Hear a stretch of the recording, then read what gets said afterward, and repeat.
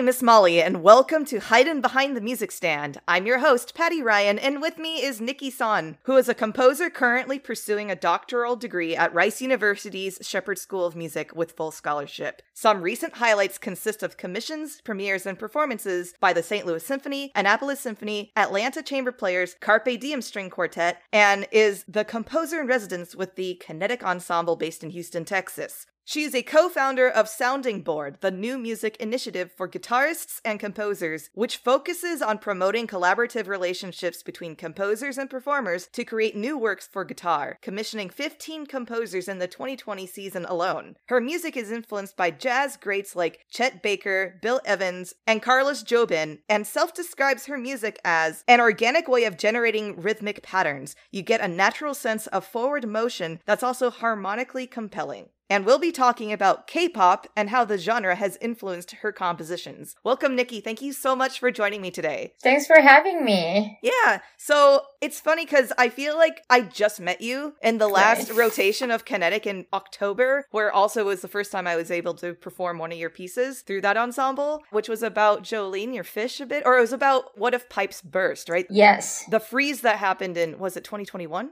2021, that's right, yeah. Yeah. No, 2020, yeah, something like that. Yeah.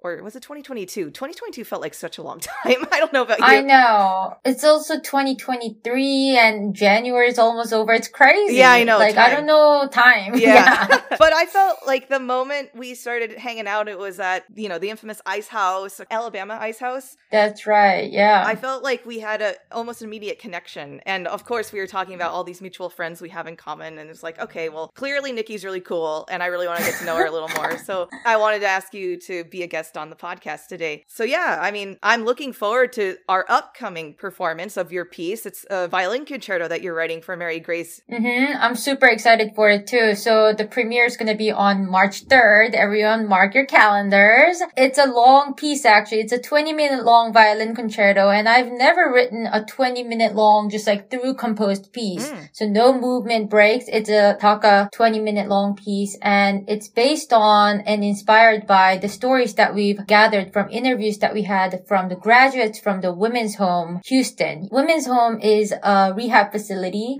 with women with addictions, and the interviews were just so moving and also very inspiring. And so I've been super pumped about this project. I've been working on it very hard, and I turned it in like a few weeks ago. So, I'm excited to see the manuscript for that. So what was it about the violin concerto medium that you felt that would represent these women's stories the best? So actually, it goes back a little bit. Mary Grace Johnson and I were both the camera young artists for 3 years. And for our second year project, we worked with the Women's Home and we had interviews with them. And this was during the pandemic. So we had like several Zoom meetings with current residents of the facility. And I wrote a piece for violin and piano that sort of like summed up what they were sharing about the space, the Women's Home. Yeah. And that project was really meaningful for us, especially because we were all isolated to one another, during the pandemic, but like sharing these stories and also hearing about them and their journeys. Like it was super moving that we wanted to go further with the project and create something that was even bigger and also that maybe embraced some of the graduate stories. And also we felt that it was really empowering to work with women, especially in music industry. I feel like we end up working with a lot of men,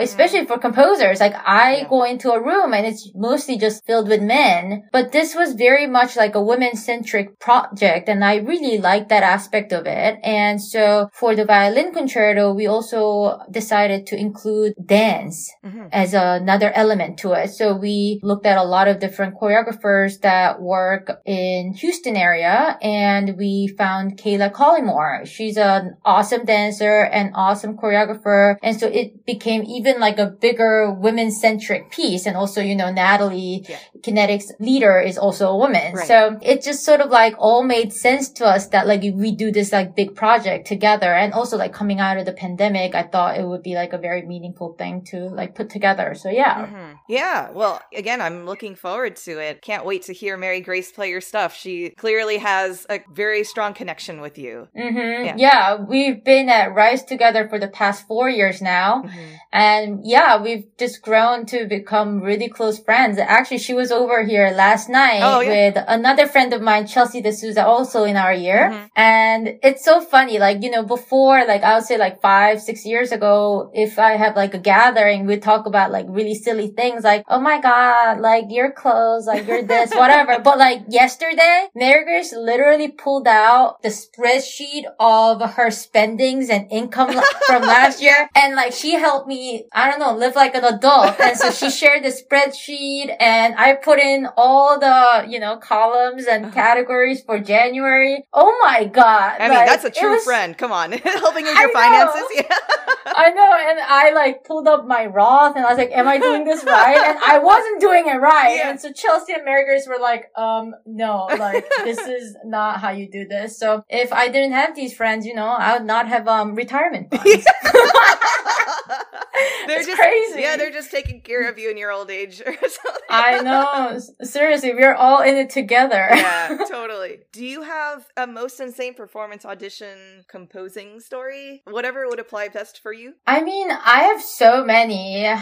Maybe I share like 2 little things super quick. Okay. So one was at Aspen. I was at the Aspen Festival a few years back and we have this like annual orchestra reading for composers. And some composers are chosen to do the second reading and we get to sort of like have a week where we adjust and also like make some changes in our scores and parts. So I made some changes, especially in the percussion part. I thought that like some things were just too loud and like didn't balance right. So I do this whole thing and second percussion part is supposed to have this like ginormous bongo solo at the end. It was supposed to be like super fun. I go there at the reading and the first bar goes and the second percussionist is just like standing there. Oh. And I was like, what is happening? Mm-hmm. Turns out the librarian never really like gave the percussion part to the second percussionist. Uh-oh. Like the updated one. Yeah. So I go through this entire reading and there's no bongo. There's none of the percussion 2 parts. So yeah, that was pretty memorable. Yeah. Also because it was a reading. So like you get like pretty much like one run through of the piece and that's the recording that you have. Oh gosh. I know. So like, you know, my teachers were like, maybe you can like create a MIDI patch for it and then like put it on top of the orchestra recording. I was like, I could, but it's not the same. Yeah, it's really not the same. Oh, I'm sorry. So, yeah, so I guess that was pretty crazy. I mean, I also have like positive stories, but like these are just like crazy stories. I want the dirt. Yeah. Yeah, exactly. And then actually, so this is like so many years ago now when I was interviewing for Juilliard. Mm-hmm. So most of the time, like when you do interviews as a composer, all the composition faculty members are in a room and you're interviewed at the same time. But at Juilliard, there's this history where you're interviewed by each individual teacher separately. Oh. I know. It's like pretty bizarre. I know. Yeah. And so you're just like intimidating, I think, actually. I know, but like, you know, it's kind of interesting because like when you do it once, it is intimidating, but like you warm up, you talk about yourself and then, you know, it's fine. Like it goes. But then in this case, I think I had interviews with like 4 different composers and they're all very different composers. So every time you walk into the room, you have to say the same thing again, but a little differently and they might ask you different things. So like it was so stressful. And also all of these interviews happened in one day. Oh. So I was just like in that like Juilliard building, which is not the most welcoming place. No. And I was just like, oh my God, what's going to happen to me? What's going to happen to me? Hi, my name is Nikki. I did it like 4 times. And oh my God, that was so stressful. And like, you know, these composers are like big name composers that I looked up to. And yeah, that was definitely memorable. I wouldn't want to do that ever again. Yeah. Well, I don't think there's any circumstance for you to have to be in that position again. Is that right? I mean, that's just kind of an unusual audition process. Yeah, I hope so. I mean, I'm kind of looking at teaching jobs too, but I think that's going to be more in like a communal sort of like big group type of thing. Right. But, you know, you never know with this career what's going to happen to you, you know? True. Yeah. Yeah. And now you're prepared, maybe. We'll see about that. Okay, thanks for sharing those stories with us. Because I mean, frankly, for me, I have no idea what a composer audition looks like or feels like, or what, like, you know, I'm sure you don't bring performers into the room to perform your music live, right? Yeah, like this, that costs way too much money. I mean, that would be cool. You know, here's an orchestra that I brought and they're going to play a little bit of it. I mean, that would be awesome. But no, usually we bring like a CD or now like a computer and then you just like plug it in and play some stuff. Or they generally ask you about, you know, what you've written or what you're about to write, your agenda in like the next 10 years, 5 years, you know, things like that. I would crumble under that question. Yeah. I know, but you know, you just got to make some stuff up at the spot if you want to go to that school. Yeah, right. Yeah. All right. Are you ready for some Spitfire questions? I guess so. Yeah, let's do it. Robert Schumann or Johannes Brahms? Schumann. Tchaikovsky or Stravinsky? Stravinsky. Yeah, okay. Chocolate or vanilla? Oh, vanilla? I don't know. Neither. Oh, really? Okay, what would be an alternative? Salt? Okay, so you like savory things. Okay. Yes. Okay.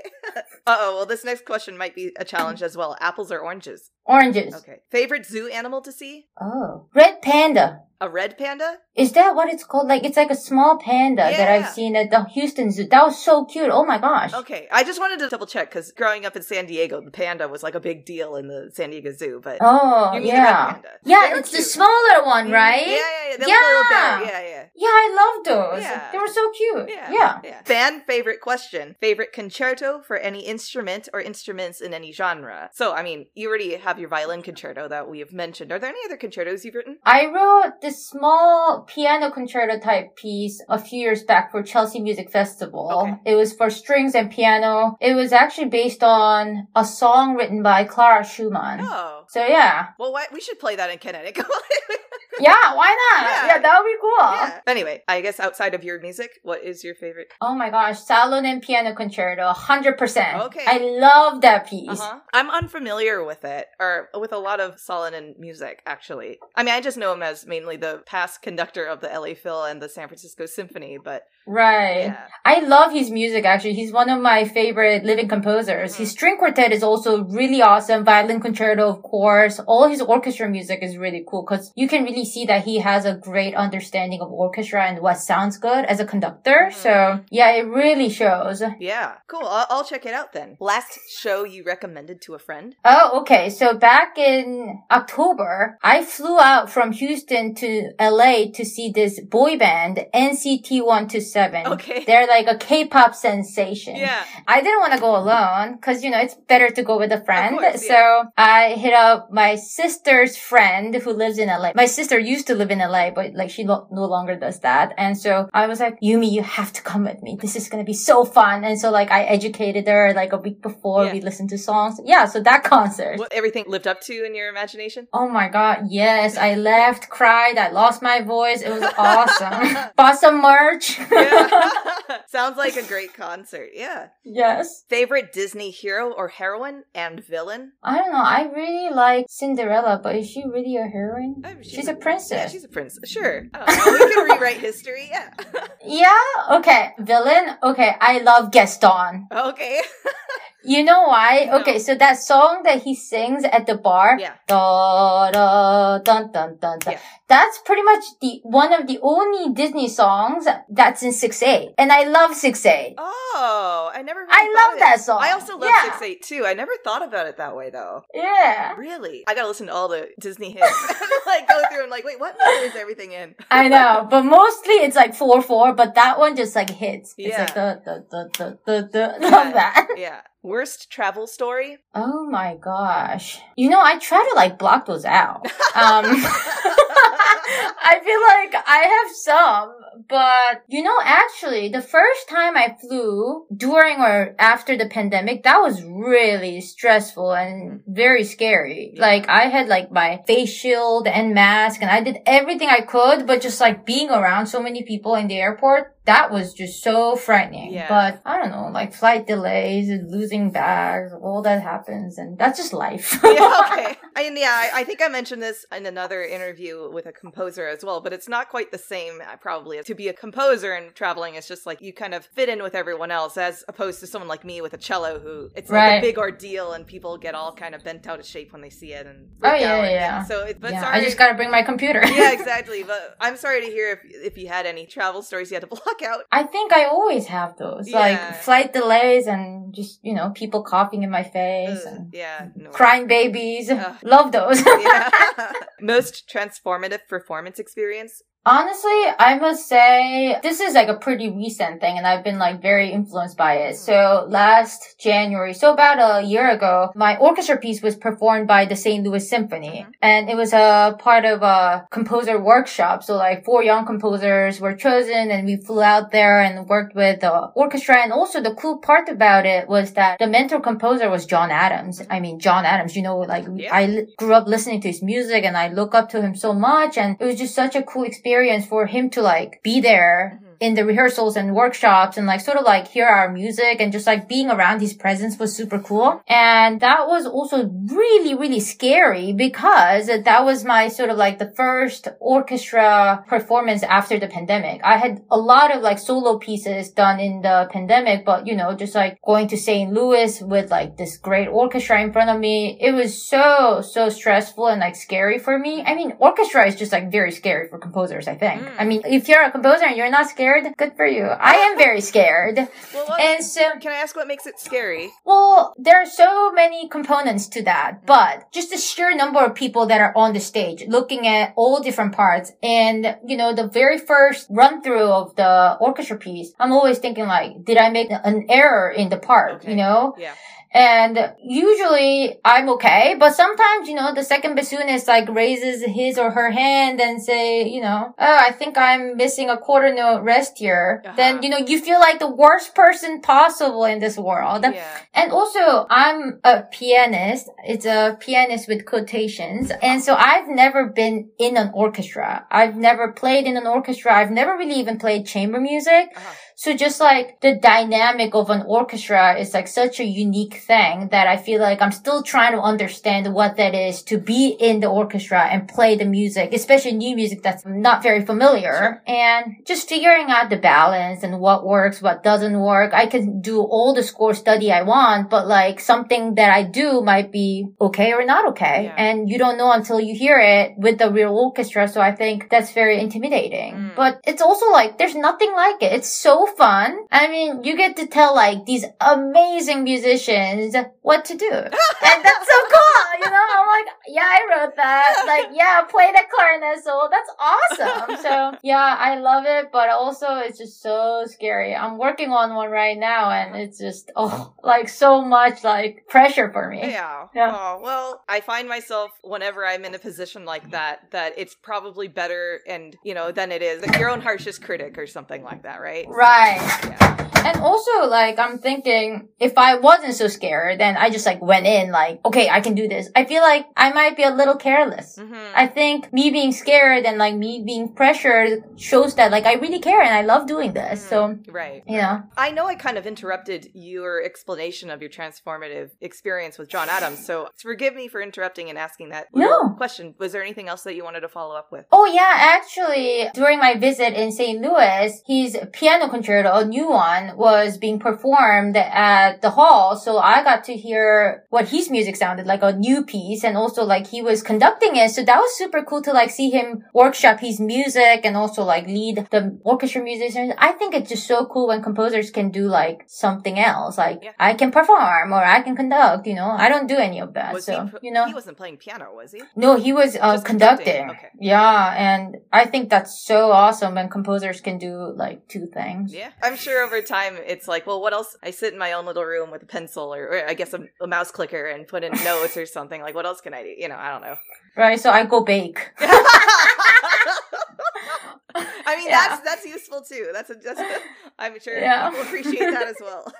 Favorite professor shout out? You know, I gotta say Dr. Lavender. Oh, okay. Richard Lavender. Hello. Yes, he's not gonna listen to this, but he's been pretty much like in every step of the way in my Rice time, and he's been like a father figure to me almost. Isn't he the doctoral advisor? Yeah, he's like something like that. Yeah. He basically like created this DMA program. So he cares a lot about the program and like whoever comes in as a student. But I had the privilege to study with him privately last year, and he was just such a good teacher, like musically, and also like, you know, as a composer, it's a very vulnerable thing to show your in progress pieces. So you have to feel very comfortable with sharing your music, but not just that, you have to be open to like sharing why you wrote that and where you are in your life. And I think it just like goes deeper than just musical things. And he was just so good at helping me sort of like shape my thoughts and like think about my life in like a positive and like productive way rather than just like looking at this one bar, because like this one bar matters, but I think the bigger picture matters more for me at this point in my life. And so anytime I have like a life crisis, I ask for a lesson, and it's great.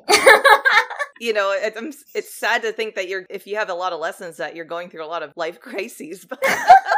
I think as a musician, that's just what it is. Like so much of what we do is like based on uncertainties, especially like doing a DMA. This is the last degree that you can really do. And, you know, you gotta figure some stuff out. Yeah. And I'm trying. Yeah. And you will. Yeah, Dr. Lavender's been great. Yeah. Alternative universe musical instrument? Cello. Everyone says that. Because it's the best instrument. Come on. Yeah. Best range, dynamic range, awesome. You can do so much with it. It's versatile. It's beautiful. Oh, yes. Cello. No, thank you. 100%. Yes, it's all you. I know, it's a personal compliment, yes. Okay, well, you finished the Spitfire questions. Congratulations. Thank you. That was fun. Oh, great.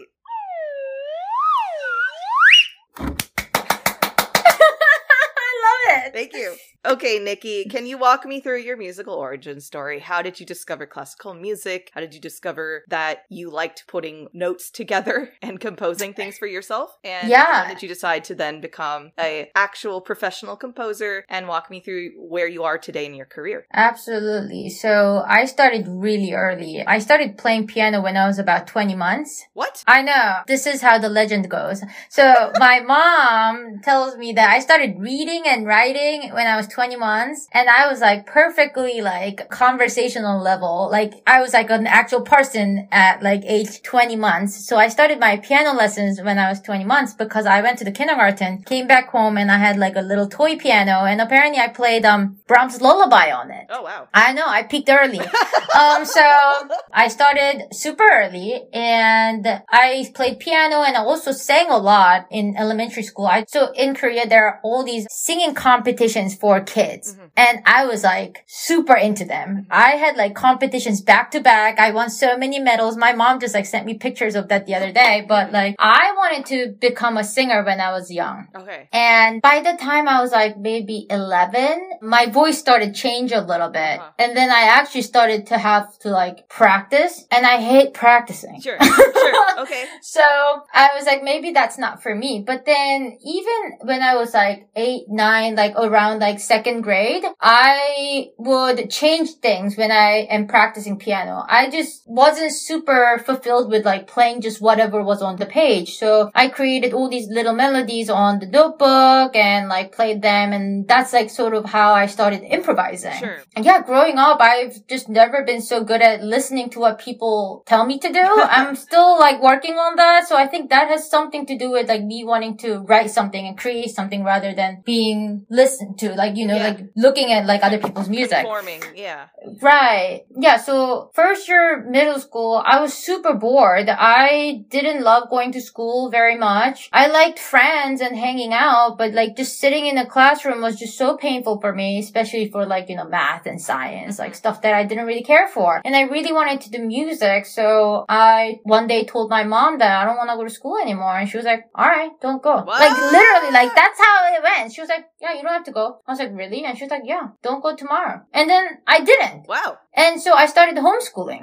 But there was like a thing that my mom wanted me to achieve. She wanted me to finish middle school in a year instead of like 3 years that I have to go through. So I was like, okay, I'll do that. And then she told me if I can also finish high school in a year, she would bring me to America to study music. And so I finished middle school and high school when I was 14, and that's when I came to America.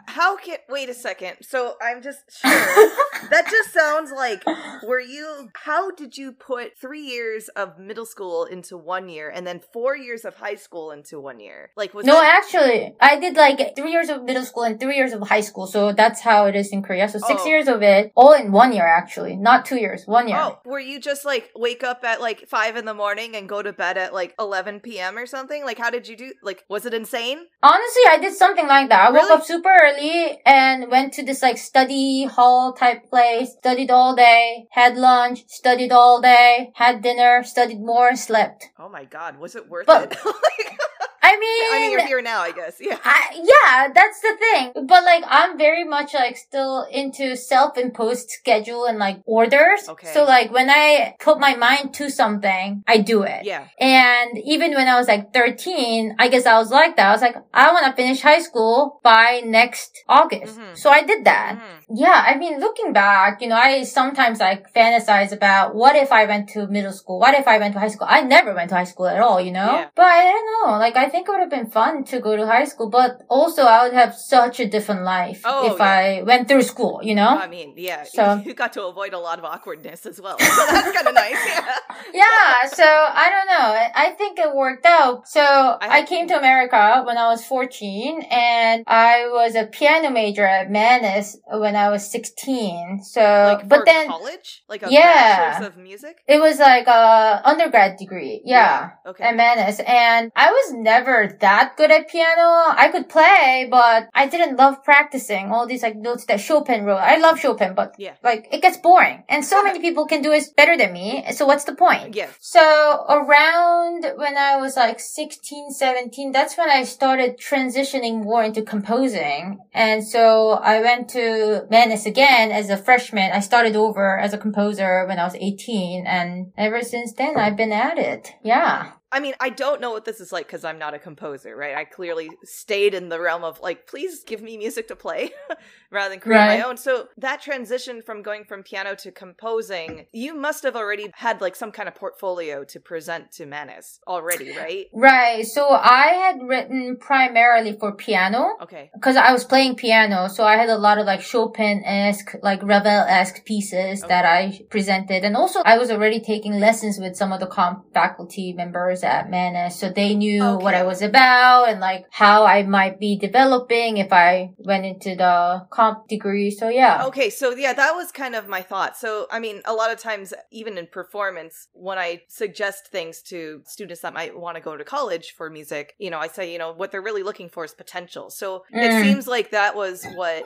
your teachers were doing at Mannes, right? They just kind of had a longer view of you since you were there for another degree as well. Is that kind of a fair? Yeah. I mean, I don't exactly know what they saw in me, but like, I guess they saw something in me, I guess it doesn't matter.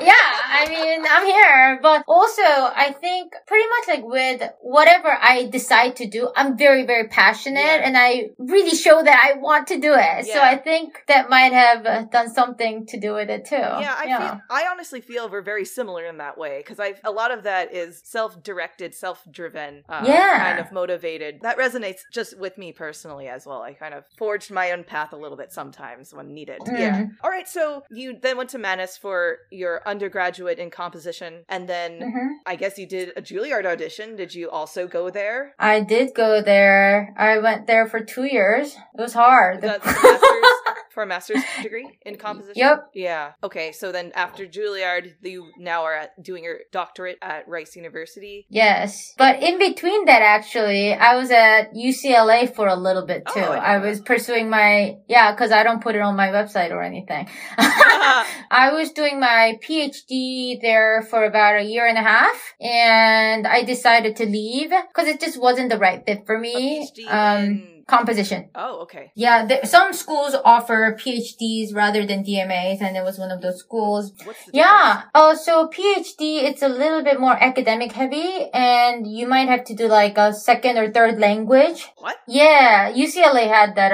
component, Okay. and I think there's like a big paper involved. Like, it's just like a little bit different. Like, the nuance is different, but does it affect yeah. how you get hired after? Okay, so they're kind of synonymous with one another? I think what depends more for like getting jobs is who you studied with, what you've been doing while you're pursuing DMA or PhD degree, but I don't necessarily think the title matters that much. Either way, you're a doctor, right? Music doctor. What does that even mean anyway? Well, yeah, that's what universities are looking for, right? So right, as long as you have that exactly. kind of accreditation, right? I think so, yeah. Okay, so UCLA wasn't quite a fit for you, so then you went to Rice. What was it about Rice's program that was a better fit, or I'm assuming is still a good fit for you? Yeah, so after UCLA, I took about a year off from school. And before that, since like 16, I was just in music school after music school. And it was just like, I think I was really burned out and jaded from the system, and also just like being around like student musicians all the time. You know, it gets really tiring. Oh, yeah. So I traveled a ton for a year. I lived in Berlin for 3 months,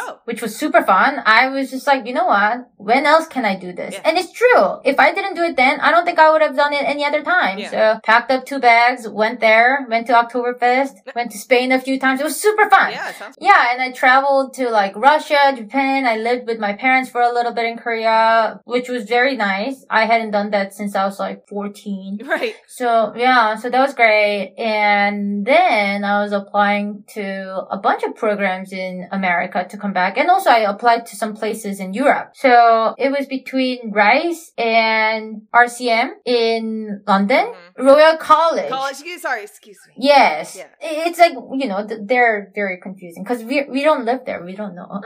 But, you know, like I had a Skype interview with the comp department people here, and something that I noticed right away was everyone was just so welcoming and inviting. Mm-hmm. Like Rice just has that energy that's very different from other music schools that I've experienced, at least for my personal experience. And I could right away tell that they're interested and, you know, like invested in what I'm interested in. Mm-hmm. And they were giving me options and like ways to possibly support me in achieving what I want to achieve in like the near future. Yeah. And that was very different for me. Like I didn't really have that in previous schools that I had gone to. Mm-hmm.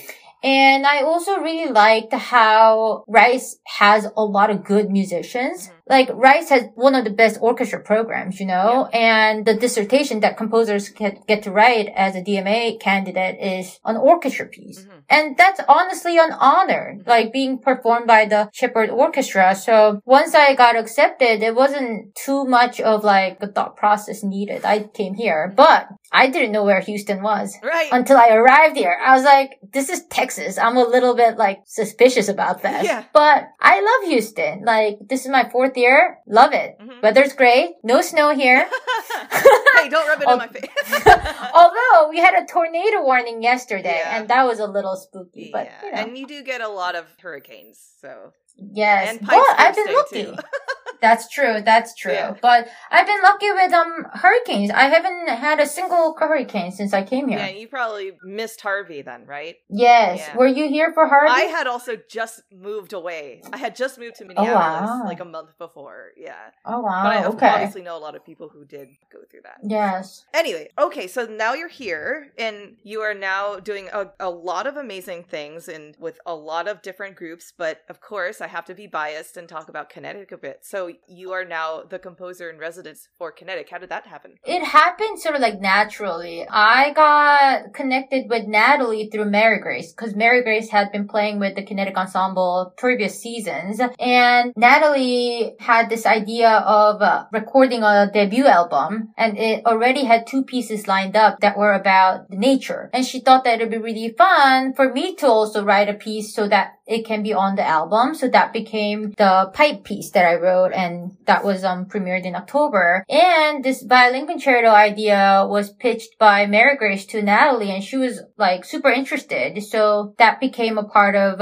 this season's program. And Sam Park, a violinist in the Kinetic Ensemble, he's also curating. Right. He's curating a concert in Asia Society, and it's about music from Paris and Korea, which is cool. Yeah. Yeah. You know, I love French music, and also I'm very much influenced by French composers, and of course I'm Korean, so he thought that it would be very, he thought that like, yeah, we should play Nikki's piece. And so it became sort of like a 3-performance schedule of this year's season. So I became the composer in residence, and it's been super fun. Yeah. Yeah. Is there anything that Kinetic has influenced you as a composer? Absolutely. So when I was working on the pipe piece, I watched so many of the videos that you guys have on YouTube and like recordings and whatnot. And I really just love this like organic energy that you guys have. Without the conductor, you know, you all have to communicate. You have to look at each other, and it's like the music is more alive than it would be with a conductor. And so, sorry, conductors. Yeah, sorry. But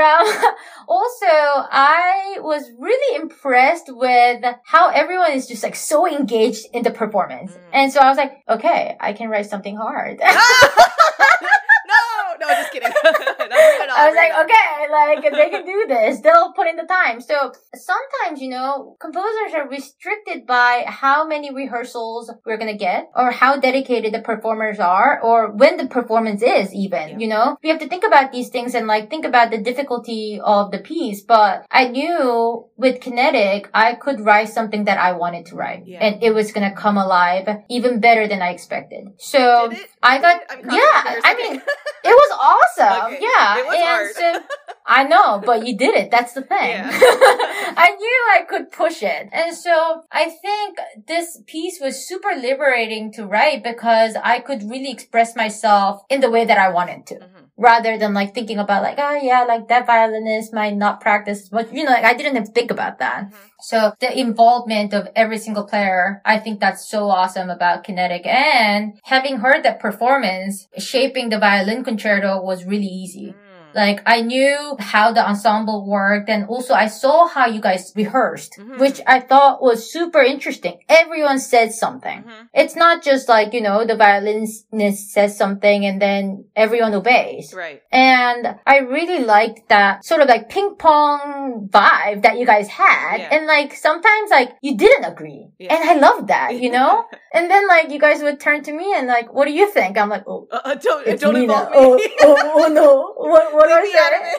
Exactly. But I thought that was so fun. So like, shaping the violin concerto, I made it so that you guys can have conversations. Okay. And there are more ways to play it than just one. And I'm super excited to see how you guys interpret this because, I mean, I have one way of hearing it, but I think I'm gonna be pleasantly surprised. I'm super excited. Yeah, I am too. And Mary Grace is a great leader, so it will be, she'll be able to convey all your intentions, I'm sure, to us. Are there any other upcoming projects, premieres, commissions in 2023 that you wanted to share with us? Yeah, so I have a couple. So right now I'm working on a guitar solo piece for Gigi. She's an awesome guitarist. I am writing this piece for TMTA, Texas Music Teachers Association, and it's going to be featured in their convention in June. In Waco. Yes. So that's exciting. And then I have another commission from the Bergamo Quartet. It's a all-female quartet based in New York, and I'm writing for them. And I know them personally. I know the cellist personally. And I think it's going to be super fun to like work with them very closely. And so that's happening. And I have a big commission that I am pressured and stressed, but also super excited about. I am working on a 20-minute long orchestra piece for the Annapolis Symphony. And that's going to be premiered in April of next year. So April of 2024, right? Okay. That's like a bigger piece. It's a long orchestra piece. I've never written an orchestra piece that long. So is there a sketch of story or anything, a programmatic element to it, or? Yeah, I mean, as you've experienced my music a little bit, it's always like a little bit storytelling. Yeah. So the piece is based on and inspired by the things that I've learned and experienced through Composing Earth cohort. So this is a cohort group through Gabrielle Elena Frank Creative Academy of Music. I've been a part of that, the GLF Chem family, for several years now. And Gabrielle Elena Frank's handpicked 10 composers, I would say. Like composers together to read, watch all these different things about the climate crisis. And also we had scientists come in and lecture and like share information with us for like 2 years. It's a 2-year program.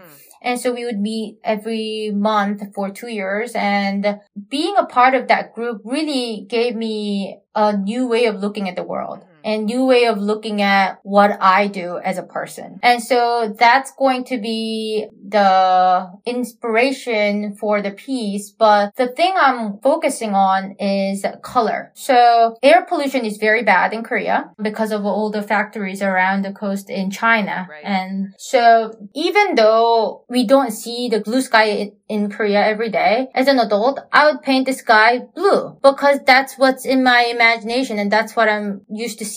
But apparently kids in kindergarten these days, they paint the sky gray because that's what they see growing up. Yeah. And I thought that was really heartbreaking, you know? And also, like, I thought it was fascinating that, like, even though I don't see the blue sky in Korea very much, I still see it as blue. Yeah. And so I'm sort of gonna play with the idea of color and also imagination versus reality and how we can bring that imagination back to the reality. And sort of like, yeah, so I'm like brainstorming a ton with just ideas. Well, this all sounds really intriguing. I can't wait to hear the final product whenever that ends up being. Oh my God, same.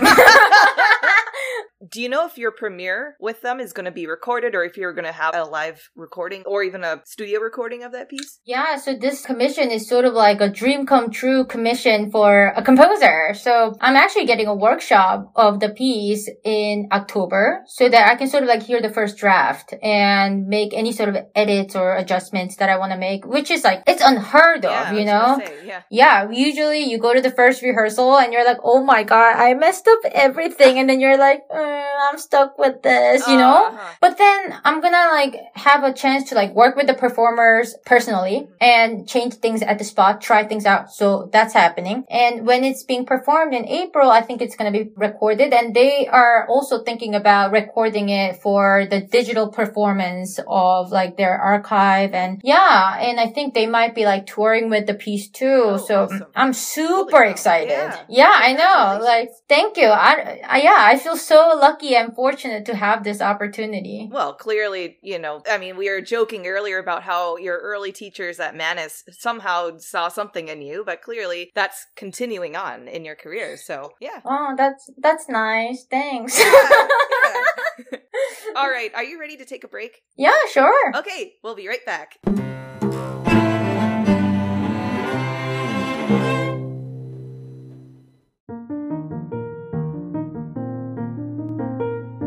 Hey friends, are you enjoying this episode and are excited for more content to come? Consider becoming part of the Hidden Behind the Music Stand family on Patreon. Any contribution level helps keep the podcast alive. That's at patreon.com/hiddenmusicstand. Other ways to support are to recommend episodes to friends and family and to leave a review on Apple Podcasts or wherever you get your podcasts. It's quick, easy, and a free way to spread the word about my fantastic guests and all the incredible accomplishments they achieve in the music world. Also, feel free to reach out to us through social media at Hidden Music Stand and by email hiddenmusicstand@gmail.com. Thanks, and enjoy the episode.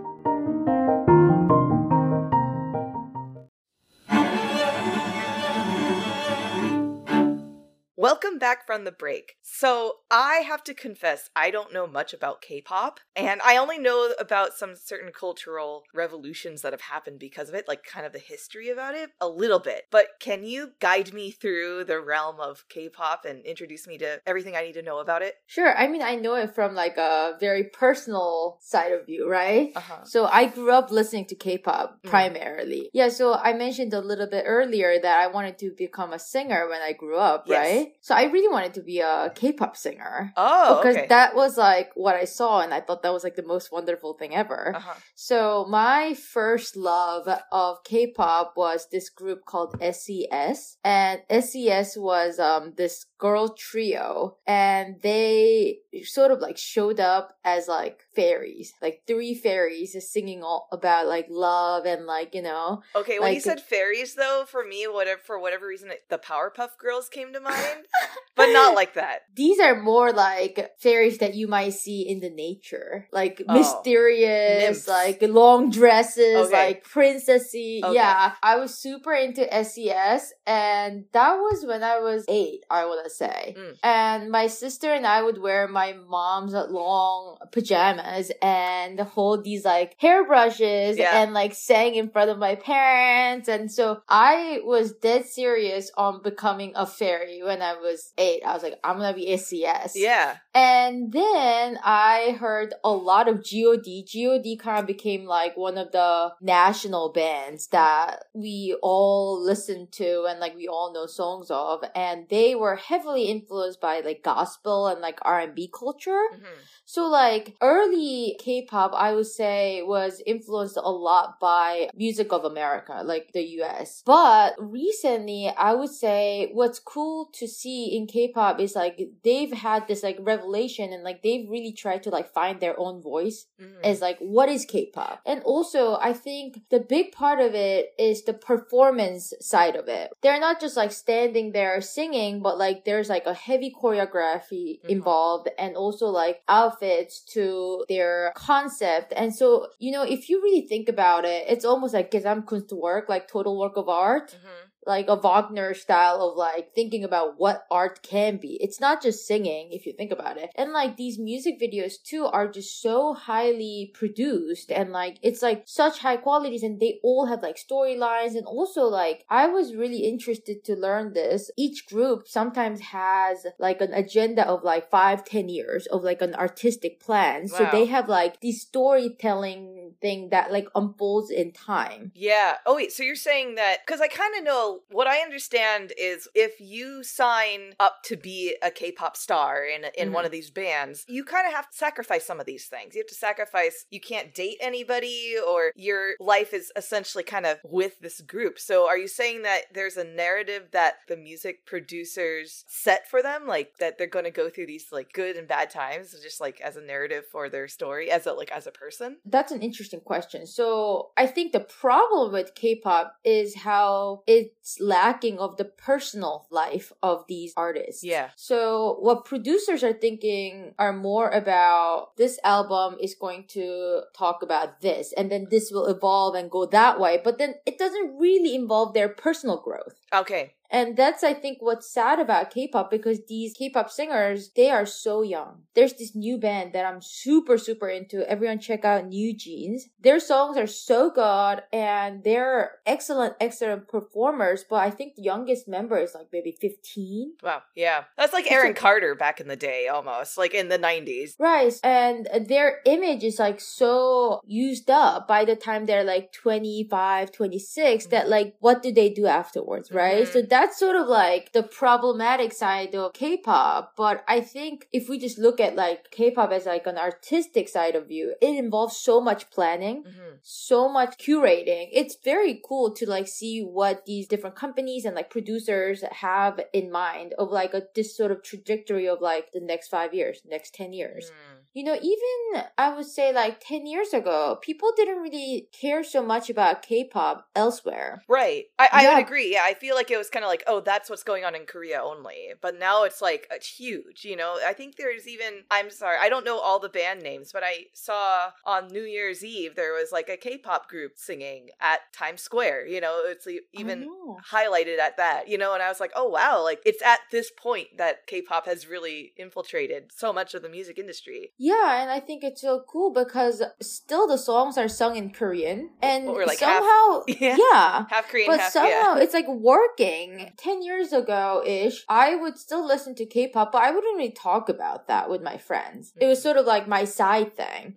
But then somehow, I think around the pandemic, it sort of like blew up with like all these different Korean shows that were on Netflix, and people started like talking about my culture and like sort of like addiction, and I thought that was so cool cool. It's like, oh, people get it now. Yeah. You know? Yeah. I didn't realize that you feel, or because for me, again, I'm just like, I'm still kind of blind, but that I didn't realize that you feel like there was a bit of a phenomenon that happened during the pandemic with all of this. So you really think that Korean dramas, which I know that's been around forever, right? That like Korean dramas drove the K-pop scene a bit? I think it was both. Like, people are warmed up already with like really popular groups like BTS. Right. They were like, okay, like maybe this is something that I can entertain with. And then like this thing with Squid Game, I was so surprised that like that just blew up. I mean, it was a great show. I love that show, but a show in a foreign language to be that popular and that watched, I thought that was just so interesting how it unfolded. Yeah. Did you watch Squid Game? I didn't. So this is where I'm like, oh, maybe that's why I didn't get into it. You watch it. I know everyone's told me to watch it. I know it's on the list. It's just, I just kind of need to like prepare myself because I've heard it's a little bit kind of nuts. Yeah, it's a little violent, but it's a really good show, and also like acting is excellent. So I highly recommend it. And like, you know, even movies like Parasite and Minari, those movies were watched worldwide. And so it's been really interesting to see Korean culture and Korean pop emerge, and like, I don't know, like people enjoy these things. And so that, I think, gave me a little bit of a confidence in my own music too. Because like being a Korean composer in America, I was always like, I'm doing this, but like, am I doing this right? Like, are people gonna care? You know, like things like that. But then I was like, it doesn't matter if English is not my first language. If I'm writing this Western medium with my understanding of it as a Korean composer, maybe that's all okay, you know? So like listening to K-pop and also like seeing how it evolves, it's been like sort of like the same path for me to understanding what my music can be like. Not that like I'm ever gonna be like BTS. I'm not gonna be like that, you know? But still. Well, never say never. I don't know. I'm not gonna be like dancing and stuff. No, I get that. Not that popular, no. So I kind of want to circle back to a point that you made early on in this conversation about the identity of K-pop and how the industry is trying to identify specifically what makes K-pop K-pop. And as you said earlier, like there's a lot of influences from early 90s, 2000s boy bands in America and maybe a little bit of R&B and that kind of thing. But do you feel like throughout your consumption of K-pop, like what makes it specifically K-pop? I think nowadays the production level is just another world. It's so nicely produced. Also, what's interesting about music that's being produced right now is that it's not always written by Korean composers. It's sometimes written by composers from Europe. Some American producers come in and like compose some of these songs too. And the influences don't just come from like the Hollywood and like the American pop songs, but it comes from like everywhere. There's this song called Feel My Rhythm by Red Velvet that was released, I want to say last year. It actually features Bach's Air on G. Okay. Yeah, and that's like the motivic idea for the whole song. And then also there's another song called Dali Van Picasso by Benzino, and that samples this track from Chet Baker's tune. And so like, I think they're grabbing sort of like ideas and influences from all different genres and then making their own version of it. And I think that's what's like really interesting, because like even in like American pop songs, like you still sort of like see songs that are very, very similar to one another, you know? Yeah. But like, I think they're trying to break the formula, and that's what's making it more K-pop. I see. Interesting. Okay, so if you were to make a mixtape for me or something like that, I don't know. Yeah. I don't know what you have to say necessarily song titles, but just maybe your top bands that you would recommend to like a newbie like me, or maybe something alternative that you have found interesting to you. What would they be? So I'll definitely check out New Jeans, like I mentioned. Yeah. They're a super new group. They have so far 6 songs out. They're all really, really awesome, and they're all very different. It's these 5 super young girls, and they're just killer performers. So I would recommend them. Red Velvet is also a really awesome group. 5 girls as well. NCT 127 is my favorite, of course. I went to their concert. They're great performers. And what's cool about NCT 127 is that they really break what is considered as like K-pop. So their songs tend to be very, very experimental. They mix a lot of genres together in one song. And their dance moves are like super, super in depth and very, very like involved. So if you watch, for example, their music video for Kick It, you'll definitely be super impressed.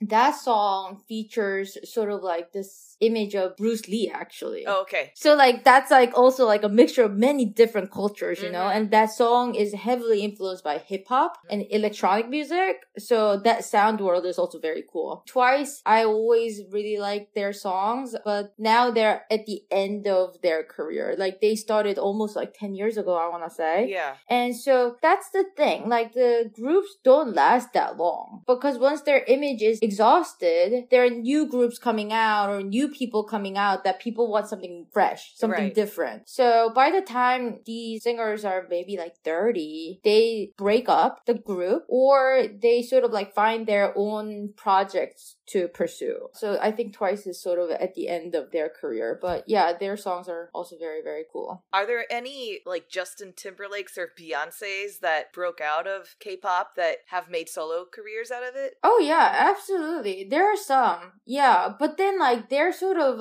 categorized in a different genre. Oh. So like K-pop that we're looking at is the idol culture. Idol culture is usually in this like a group, like a band. And they're usually very young and they involve heavy dancing, heavy performing, and the look has to be completely perfect and like they have this like very tailored way of presenting themselves. But then there is this girl called Hyuna. She used to be in two bands actually. She used to be a member of Wonder Girls. They were very popular in like the 2000 teens, yeah. And then she was also in this band called 4 Minute. And so now she does her solo things and she's doing pretty well, but her stuff is way more avant-garde, let's say, than like what these groups are doing. So less commercial, maybe? Is that a way of saying it? Like a lot more experimental. Okay. Yeah, and like she's trying many different ways of like presenting her identity, I think. Yeah, so it's very different. Yeah. So it's almost like thinking about it as like being a chamber musician versus like a solo musician. When you're a chamber musician, you have to blend. You have to play something that you all want to play. And you have this like polished image as a chamber group that you want to present. But when you're a soloist, you're a little bit more liberated from like, even from like what you play, what you wear, how you talk on the stage. So like that's sort of like the difference between like this idol groups and then like the people who break out of the group culture and then become their solo career people. Right. Yeah. Right. That's a good comparison. Yeah. How has K-pop influenced your composition? So there are a few pieces that I've borrowed some musical materials directly from K-pop, like some melodies or just like little tunes or something. But I think because I listen to so much K-pop, my music just tends to have influences from it, even if it might not be super visible. So for example, I was talking to a teacher about this a few years ago, but my music tends to be very eventful. Every moment there's like something going on. I don't really write music that's very still. And that's a characteristic of K-pop.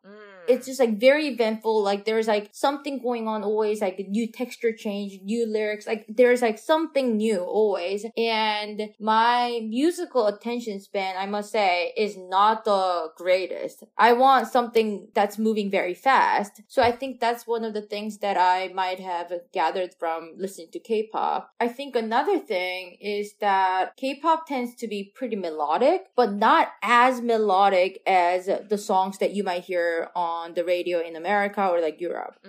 It tends to be like more pattern oriented, I think. And there are like little hooks that you hear always. And my music tends to grow from intervallic components or like a pocket of like a set of notes rather than like a melodic line. So I think that's also something that's kind of similar to K-pop and my music. Okay, so just to make sure that everyone knows the terminology, so intervallic meaning the relationship between one note to the other, so a distance, right? Right. And so then, like, so I might build something from like a major third up and then like a minor third down, like, you know, making a little pattern like that and then repeating it or like putting it in different parts and building textures around it. Yeah. And then when you said, the word that came to mind was tone clusters, Is that kind of what you mean when you're saying a collection of notes? I guess so. Yeah, I guess you can call it that, or like an order of notes. Okay. Sure, yeah. I just wanted to clarify, just in case some people don't know the terminology, because I mean, from musician to composer, you know, it's like we could easily talk about that stuff. Yeah. Right. Have you ever considered writing K-pop music? No, I wish I could, but right now, K-pop writing is so much about how good you are on the computer. It's very much like recording engineering and electronic music. Like everything is pretty much like done on the computer. Mm-hmm. So like you would have to be very good at Logic, Ableton, softwares like that. And unfortunately, that's not my strength. I really want to like sit down one summer and like learn and get better at electronic music, but I just haven't had the time to. Yeah. I mean, maybe it's just not exactly the direction you want to go musically as well. Right, of course. Yeah, but it would be really fun, I think. Just like to do it like as a passion project. Yeah. Is there anything I'm forgetting to ask about? Anything relating to K-pop? I don't think so. I think it'd be super fun if I can make like a playlist for everyone.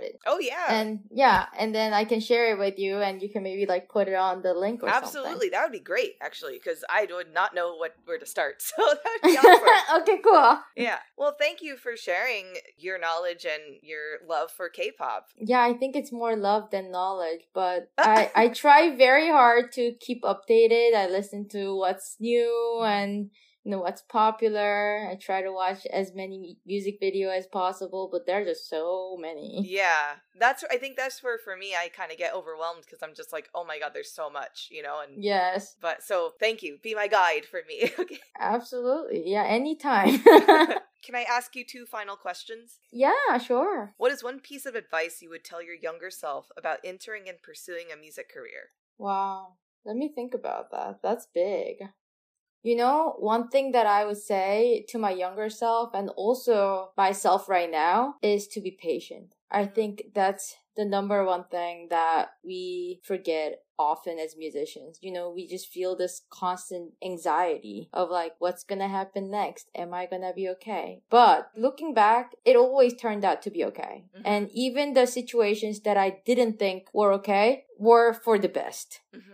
So I would say be patient, be optimistic, trust yourself, it'll be okay. And then the second advice, you know, honestly, drink more water. Okay. Yeah. I think that's super important. In my 20s, I never drank water. Uh-huh. It was coffee time, then beer time. Are you sure? Yeah. Right. And it's like the on-off switch there. Yeah. Like around like 5:30, I'm like, I think it's beer time now, you know? And I just never drank water and that's not good. I try really hard to drink more water these days and I think it is good for me, you know? Yeah.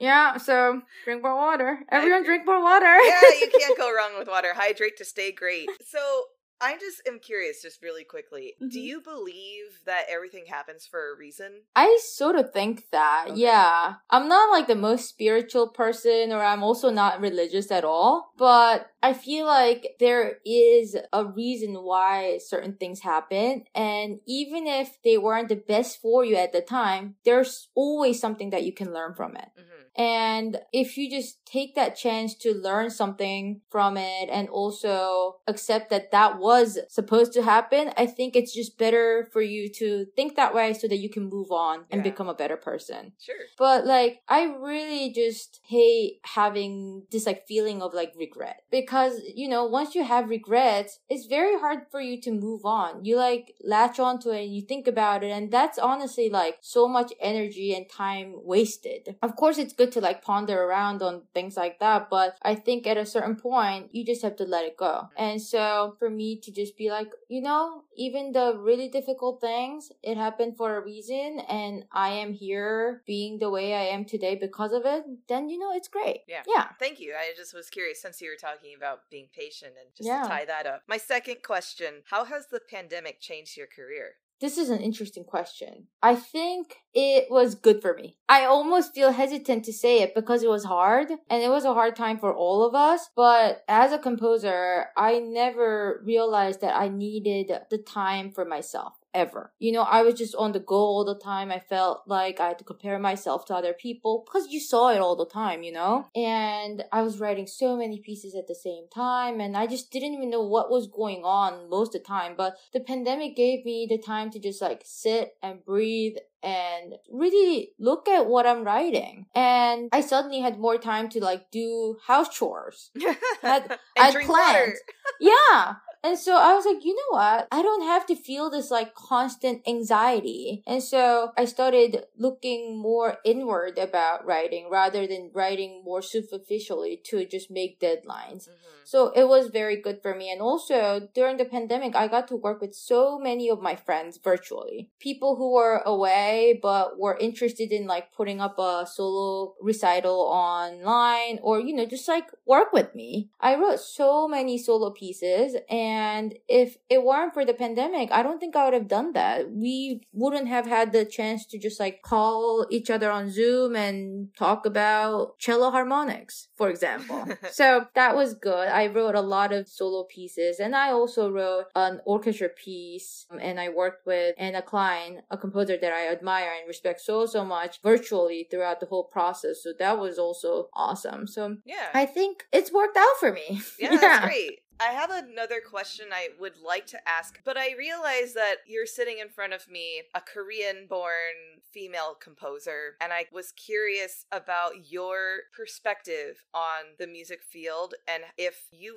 felt any backlash for being either female or Asian when it came to trying to crack into the scene of a pretty male-dominated field. Yeah, actually, thanks so much for this question. So this has been something that I've talked to a lot with my female composer colleagues lately, and also non-female composers too. I often talk about how the environment at Juilliard was not a welcoming one. It was maybe like 30-40 composers in a year, and there were only 3 female composers in the room. Wow. So anytime one of the girls talked, everyone would just like turn and look at us because it was so easy that the girl was talking, right? And even at any sort of like music festivals, I was the odd one. Especially, you know, when I started my undergrad as a composer and going through Juilliard, I didn't see many female composers who looked like me who were pursuing it. So even during Juilliard, even a little after Juilliard too, I wasn't sure if I could actually be a composer. I didn't know what it meant for me because everyone I saw who was doing it and famous and making it, they were all men.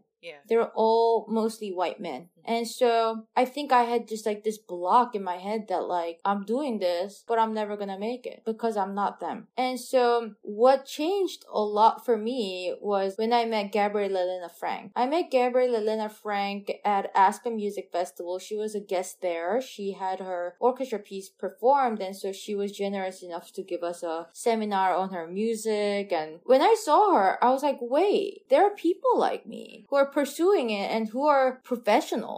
And the moment I met her, I felt this really big connection to her and her music. So I reached out to her and thanked her for the seminar and the performance and everything. And so that sort of led me to becoming a part of her creative academy. She has her own academy where she invites a handful of composers to come to her house and workshop music and also talk about life and career. It just becomes like this very like welcoming environment, safe environment where you can be yourself. And until that moment, I really cannot think of a single time I felt that I could be myself and be the composer I wanted to be. Wow. Yeah. Yeah. And so that was a life-changing moment for me, really.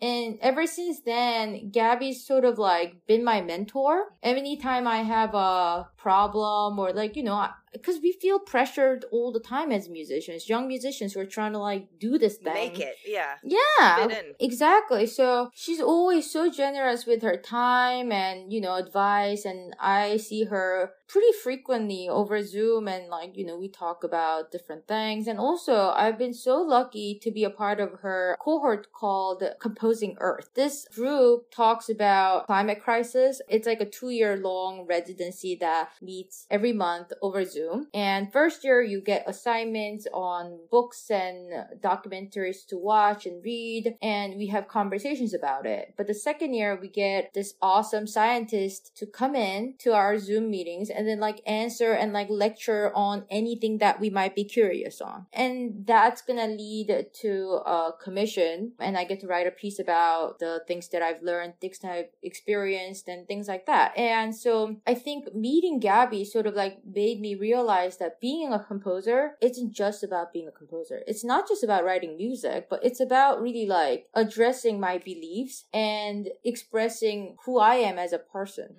You know, music is almost like a secondary thing. If I don't have a message, if I don't have like a clear idea about what I am about right now, and if I can't be honest about that, none of this matters. Right. But as a Korean composer, as a female composer today, I actually carry more weight than I thought I did, because I'm not just doing it for myself. I mean, of course I'm doing it for myself, but I also think about the younger composers who might be like me, who are looking for people in the world who are doing it and thinking, can I do this? Right. And I want to tell them, like, you can do this. You just have to have the passion and love for it and be willing to be vulnerable and honest. And so I think it's super important for me to think about what it means to be a Korean female composer pretty much every day.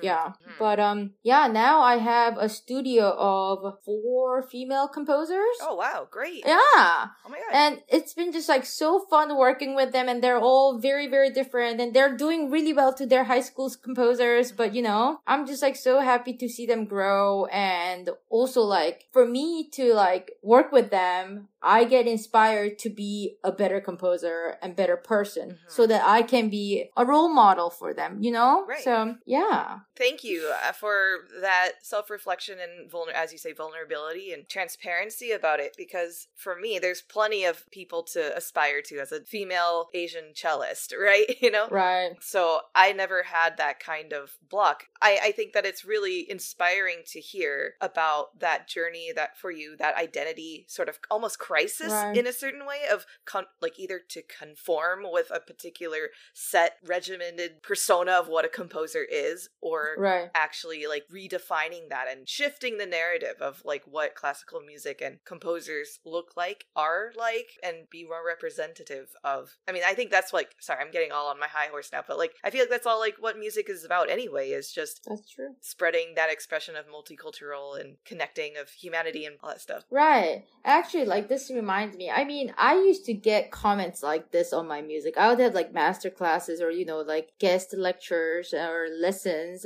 in my undergrad times. And, you know, that was already like over 10 years ago. And one very famous composer listened to my music and he told me that my music was too feminine. Uh-oh. No. Like, no.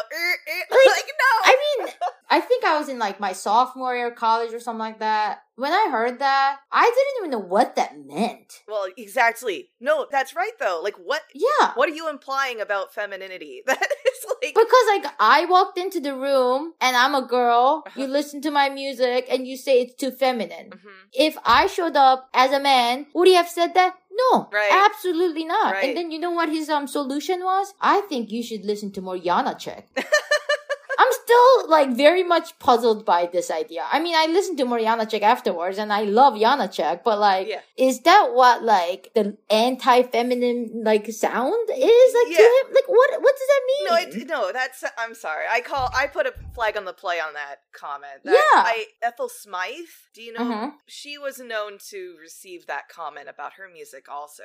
And I'm just like, what does this mean? That doesn't make any sense to me. And the world changed a little bit now that I think most people know not to say that. Yeah. But then people might still think that. That's right? Well, yeah. And so I think that that's where I don't understand why people feel the need to assign gender to music. Yes. Especially in this day and age where we're now being even more gender fluid, and that's amazing and welcomed. Like, I just don't, but I mean, yeah, we're getting into like... Yeah, I know. And then also, actually, where you're living right now, Minnesota, I had a piece at the Minnesota Orchestra, right? Right. And this piece piece is called Bird Up, and it's about New York. It's like almost like Bernstein, Gershwin-esque, very American sounding orchestra piece. I love American music. Uh-huh. I had the performance. It went well. Afterwards, this audience member comes up to me in the lobby and he tells me that it sounded very oriental. Oh no. And I'm just like, is that what it sounded like, or is that what you're looking at? Yeah.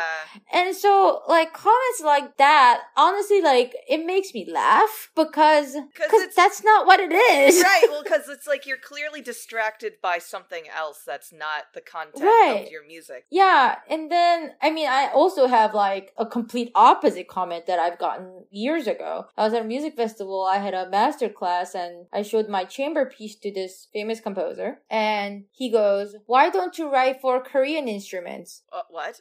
Like Korean, yeah. Oh my god, I love that reaction.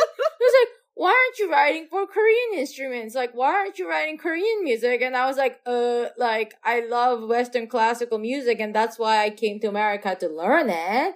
And that's what I'm trying to pursue. And he was like, "Yeah, but you're Korean. Why aren't you writing for the Kayagum?" I'm like, how do I answer that question, Why not? Because I choose to write for this chamber ensemble? Yeah, and like, in that festival, my assignment was to write for a chamber ensemble. And so he was just like, "Why aren't you writing for Haegum and Kayagum?" I'm like, I don't know. Because I don't want to. Yeah, because I don't get to, and like, what is this question? Are there musicians around me that can play those instruments? Right, and so I was like really like thrown off by that question. He just like went on and on and on about like how he did one thing with this like traditional orchestra of like his hometown and whatever. And I was like, good for you, man. Like, I guess you wanted to talk about that, but like, what is this, you know? Yeah, that's, Yeah, we get some interesting comments as composers, I must say. Wow, that fires me up a bit, actually.